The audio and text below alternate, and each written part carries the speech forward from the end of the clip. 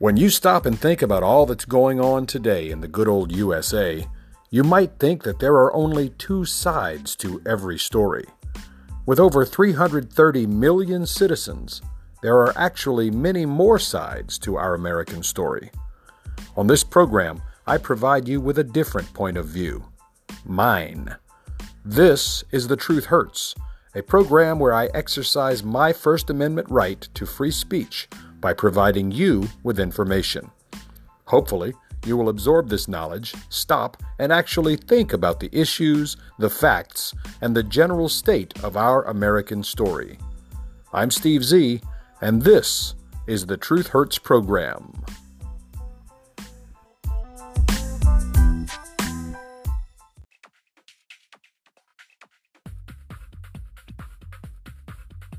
Well, good afternoon, everybody. It is the Truth Hurts program, the afternoon edition with your host, Steve Z. Today is the statistical peak of the Atlantic hurricane season, with the highest point of hurricanes each year, on average, occurring at its peak on September 10th. It's all downhill from here, right? Well, don't put away your rain gear yet, because although we've hit the peak today, it's a slow flattening of the curve as we go to the end of hurricane season on December 1st. But I'm not here to talk to you about hurricanes. No, sir. No, ma'am. I want to talk about something much more fun, and it's called the double standards of Barack Hussein Obama. And we'll do that right after this. Common Sense 101. This is the Truth Hurts program with your host, Steve Z. Why play fair when playing dirty is so much more fun and more successful and even profitable? That's what the crappy news network, CNN, did today as it cut away from the White House press briefing in mid-program because anchor Brianna Keilar told her 18 or 19 viewers that Press Secretary Kayleigh McEnany was lying about President Trump's coronavirus response. I don't like what Trump says, so I'm going to cut away and put my opinion in there instead of fact. Of course, it is her opinion, which has no place on so-called news programs. The news, Miss Keilar, is supposed to be about who, what, when, and where. Your opinion of why should be relegated to the back seat of the editorial bus. Can you just imagine how pissed off the media would have been if the network simply cut away every time Barack Hussein Obama lied? After his initial greeting, "My fellow Americans," the network would have to cut away because Mr. Kenya's every word after that was a bold-faced lie, as were the lies told by his press secretary, his vice president, Joe Biden, and everyone else hooked up with the Obama administration. How dare you? Your 18 or 19 viewers should be totally ashamed. The Liberals are pulling their hair out over this guy. Steve Z and the Truth Hurts. In the wonderful circle known as NASCAR, Bubba Wallace, the half-black racism scam perpetrator of the phony news crisis earlier this year, is out. O-U-T, out. The Richard Petty Motorsports organization has confirmed that Wallace will not return to the driver's team in the legendary number 43 car at the end of the 2020 racing season. Excellent. Nobody wants to be associated with the Jussie Smollett of racing anyway. Wallace, who isn't even that good at making series after series after series of continuous left-hand turns, will not be back on the Petty Motorsports team for 2021. Now maybe they can take those ridiculous BLM stickers off of the King's automobile. NASCAR's been headed to the toilet, the wrong direction, since they changed the name from the Winston Cup way back in the day. Maybe Bubba Wallace can scream racism a little louder with Jussie Smollett and his fake racism. Maybe it might just be heard over all the chants of Blue Lives Matter, and All Lives Matter at the track in the coming year. Our call to Petty Motorsports went unanswered when trying to seek a replacement driver name for the legendary 43 car. Time will tell. This is where America comes to hear the truth. The Truth Hurts program with Steve Z.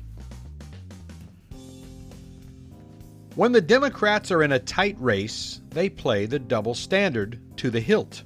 First, they used Barack Hussein Obama back in 2016 to say that the election system in the USA was the finest in the world and was incapable of being adversely affected.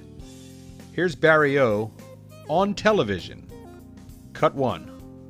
There is no serious person out there who would suggest somehow that you could even rig America's elections, in part because they're so decentralized and the numbers of votes involved. There's no evidence that that has happened in the past or that there are instances in which that will happen this time. And so I'd advise Mr. Trump to stop whining and go try to make his case to get votes. And if he got the most votes, then it would be my expectation of Hillary Clinton to offer a gracious concession speech and pledge to work with him in order to make sure that the American people benefit from an effective government. And it would be my job to welcome Mr. Trump, regardless of what he said about me or my differences with him on my opinions, and escort him over to the Capitol, in which there would be a peaceful transfer of power. That's what Americans do. That's why America's already great. One way of weakening America and making it less great is if you start betraying those basic American traditions that have been bipartisan and have helped to hold together this democracy now for well over 2 centuries. And if that clip was not enough, here's little backseat Barry backing up his statement at another press event. Cut 2. It is, I don't even really know where to start on answering this question. Of course the elections will not be rigged. What does that mean? The federal government doesn't run the election process.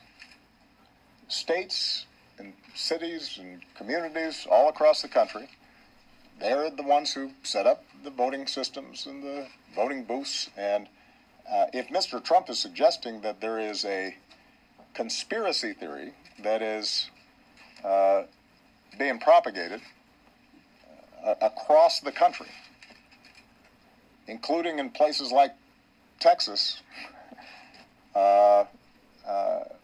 where typically it's not Democrats who are in charge of voting booths. That's ridiculous. That doesn't make any sense, and I don't think anybody would take that seriously. But this will be an election like every other election. And, you know, I think all of us at some points in our lives have played sports or maybe just played in a schoolyard or a sandbox, and sometimes folks, if they lose, they start complaining that they got cheated. But I've never heard of somebody complaining about being cheated before the game was over.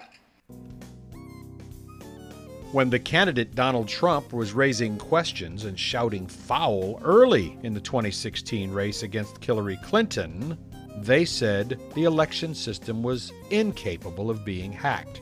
Then, when it looked like Trump might just pull off a victory, which he did, by the way, the Democrats began the Russian collusion hoax, which was proven to be just that, a hoax, a phony pony, a no-go, a lie, a charlatan, a fairy tale, a made-up ruse. And, even after being proven false by the finest investigators on planet Earth, you know, the combination of FBI and CIA and other agencies, they, the Democrats, started looking for other reasons for Clinton's defeat and other ways to mount a silent coup against Donald Trump. All of those, of course, as we know, failed and failed miserably amidst an awesome economy, record low unemployment, record high job participation rates, and even among the 13% AA crowd, African Americans, with the lowest unemployment rates in recorded history and the highest job participation rates in recorded history. That, coupled with the high probability that with an awesome, incredible job approval rating, Donald Trump would win in a landslide in 2020, the Democrats pulled out the old playbook and turned to page 666, the double standard blame game. They called their savior, the reincarnation of all that is good and black, Barack Hussein Barry Soetoro Obama, the Nigerian immigrant, to imply that Russia did exactly what he, the smartest AA in America, said could not happen. He said Russia did hack our elections, and that he, Barry O., who was still president at that time, told Vladimir Putin to, quote, cut it out, unquote. Take a listen. Cut 3. The Russians can't change us or significantly weaken us. They are a smaller country. They are a weaker country. Their economy doesn't produce anything that anybody wants to buy except oil and gas and arms. And how about this direct accusation going on 180 degrees backwards on his prior statements that there is no intelligent person who could believe that anyone could tamper with our American election process? Here we go. Cut 4. Based on uniform intelligence assessments, the Russians were responsible for hacking the DNC, and that as a consequence, it is important for us to review all elements of that and make sure that we are preventing that kind of interference through cyber attacks in the future. That should be a bipartisan issue. That shouldn't be a partisan issue. And my hope is that the president-elect is going to similarly be concerned with making sure that we don't have potential foreign influence in our election process. I don't think any American wants that. And that shouldn't be a source of an argument. I think that part of the challenge is that it gets caught up in the carryover from election season. And I think it is very important for us to distinguish between the politics of the election and the need for us as a country, both from a national security perspective, but also in terms of the integrity of our election system and our democracy, to make sure that we don't create a political football here. Followed by his presidential response trying to say that although Russia did tamper, he would be responding to Russia in the form of threatened sanctions and backroom deals. He didn't come out and say they did tamper, but that he's going to treat Russia as if they did. Crybaby protocol in effect. Let's play cut 5. With respect to response,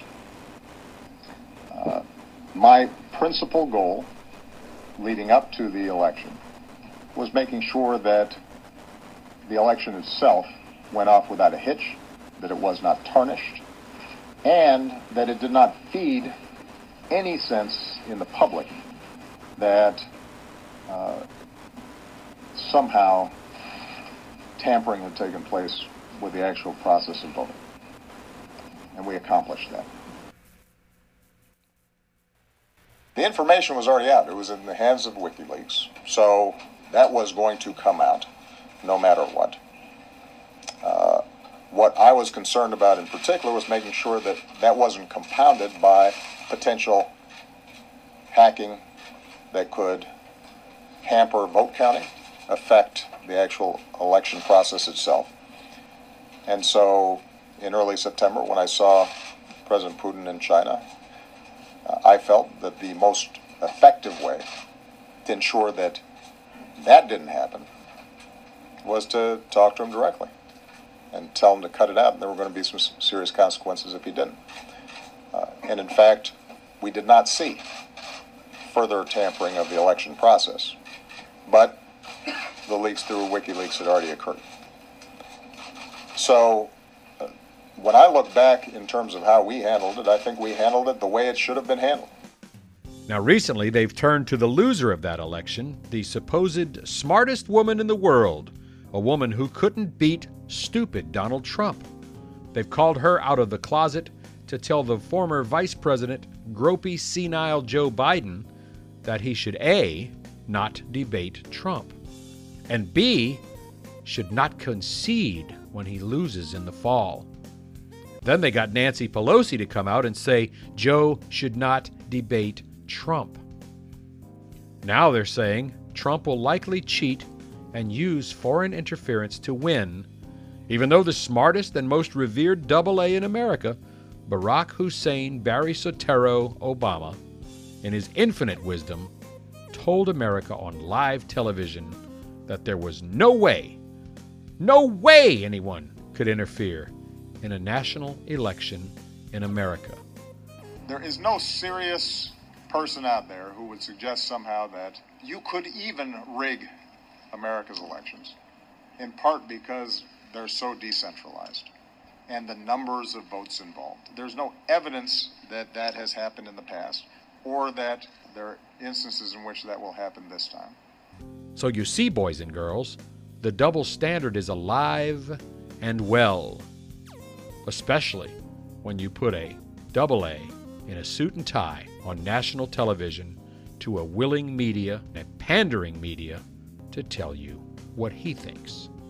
So let's hear it again in Barry O's own words. It is, I don't even really know where to start on answering this question. Of course the elections will not be rigged. What does that mean? The federal government doesn't run the election process. States and cities and communities all across the country, they're the ones who set up the voting systems and the voting booths. And if Mr. Trump is suggesting that there is a conspiracy theory that is being propagated across the country, that's ridiculous. That doesn't make any sense, and I don't think anybody would take that seriously. But this will be an election like every other election. And now let's hear the Savior talk to Joe Biden, or at least Joe should be listening to this, as he offers this bit of wisdom. Sometimes folks, if they lose, they start complaining that they got cheated. But I've never heard of somebody complaining about being cheated before the game was over. You can hear and even feel the double standard in the air every time Barack Hussein Obama opens that brown anus below his nose to utter a mouth fart. And of course, when Hillary Clinton lost and started whining about losing, Barack Obama had to play along with the Russian collusion hoax. Listen to this one. Based on uniform intelligence assessments, the Russians were responsible for hacking the DNC, and that as a consequence, it is important for us to review all elements of that and make sure that we are preventing that kind of interference through cyber attacks in the future. And of course, the reporters at the press conference didn't dare question the great Barack Hussein Obama. No rude questions ever were lobbied at that president, much unlike how the current president is disrespected by almost every member of the media each and every time he steps in front of the microphone. And after stating time and time and time again that there's no way the Russians or anyone could adversely affect our election process, Barack Obama changes his mind yet again. Take a listen. And my hope is that the president-elect is going to similarly be concerned with making sure that we don't have potential foreign influence in our election process. I don't think any American wants that. And that shouldn't be a source of an argument. and then throw in a few words to make yourself sound intelligent and bipartisan when you are clearly only partisan. I think that part of the challenge is that it gets caught up in the carryover from election season. And I think it is very important for us to distinguish between the politics of the election and the need for us as a country, both from a national security perspective, but also in terms of the integrity of our election system and our democracy, to make sure that we don't create a political football here. And so later he flip-flopped again and said there was no tampering. Take a listen. With respect to response, my principal goal leading up to the election was making sure that the election itself went off without a hitch, that it was not tarnished, and that it did not feed any sense in the public that somehow tampering had taken place with the actual process of voting. And we accomplished that. And then finally, when his hand was caught squarely in the cookie jar, Barack Hussein Obama was questioned by the media as to why he responded to Russia the way he did, threatening sanctions, etc. This is really interesting, and you have to listen to all of the words very carefully to understand exactly what was being said. The information was already out. It was in the hands of WikiLeaks. So that was going to come out no matter what. What I was concerned about in particular was making sure that that wasn't compounded by potential hacking that could hamper vote counting, affect the actual election process itself. And so in early September, when I saw President Putin in China, I felt that the most effective way to ensure that that didn't happen was to talk to him directly and tell him to cut it out, and there were going to be some serious consequences if he didn't.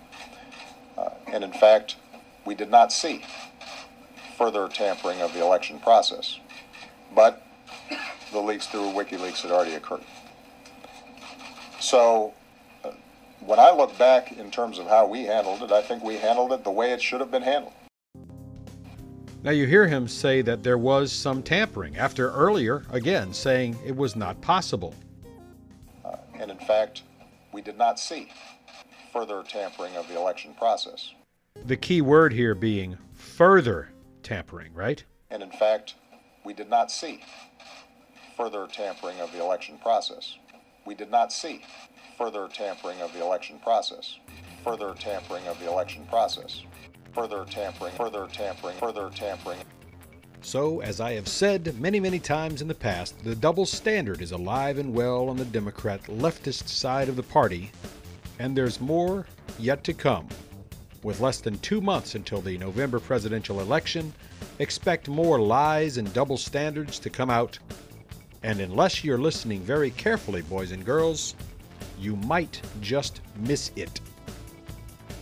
That does it for this edition of the Truth Hurts program. I'm your host, Steve Z, and we'll see you next time. Thanks for listening. I hope that today you are enlightened, educated, and entertained by what we may or may not have told you. No offense intended, of course, but it is the truth, and sometimes the truth hurts. This program produced at Studio 63 in the Bayou in conjunction with Steve Knight Productions. Copyright 2000, all rights reserved. Music by Jason Shaw and Audionautics.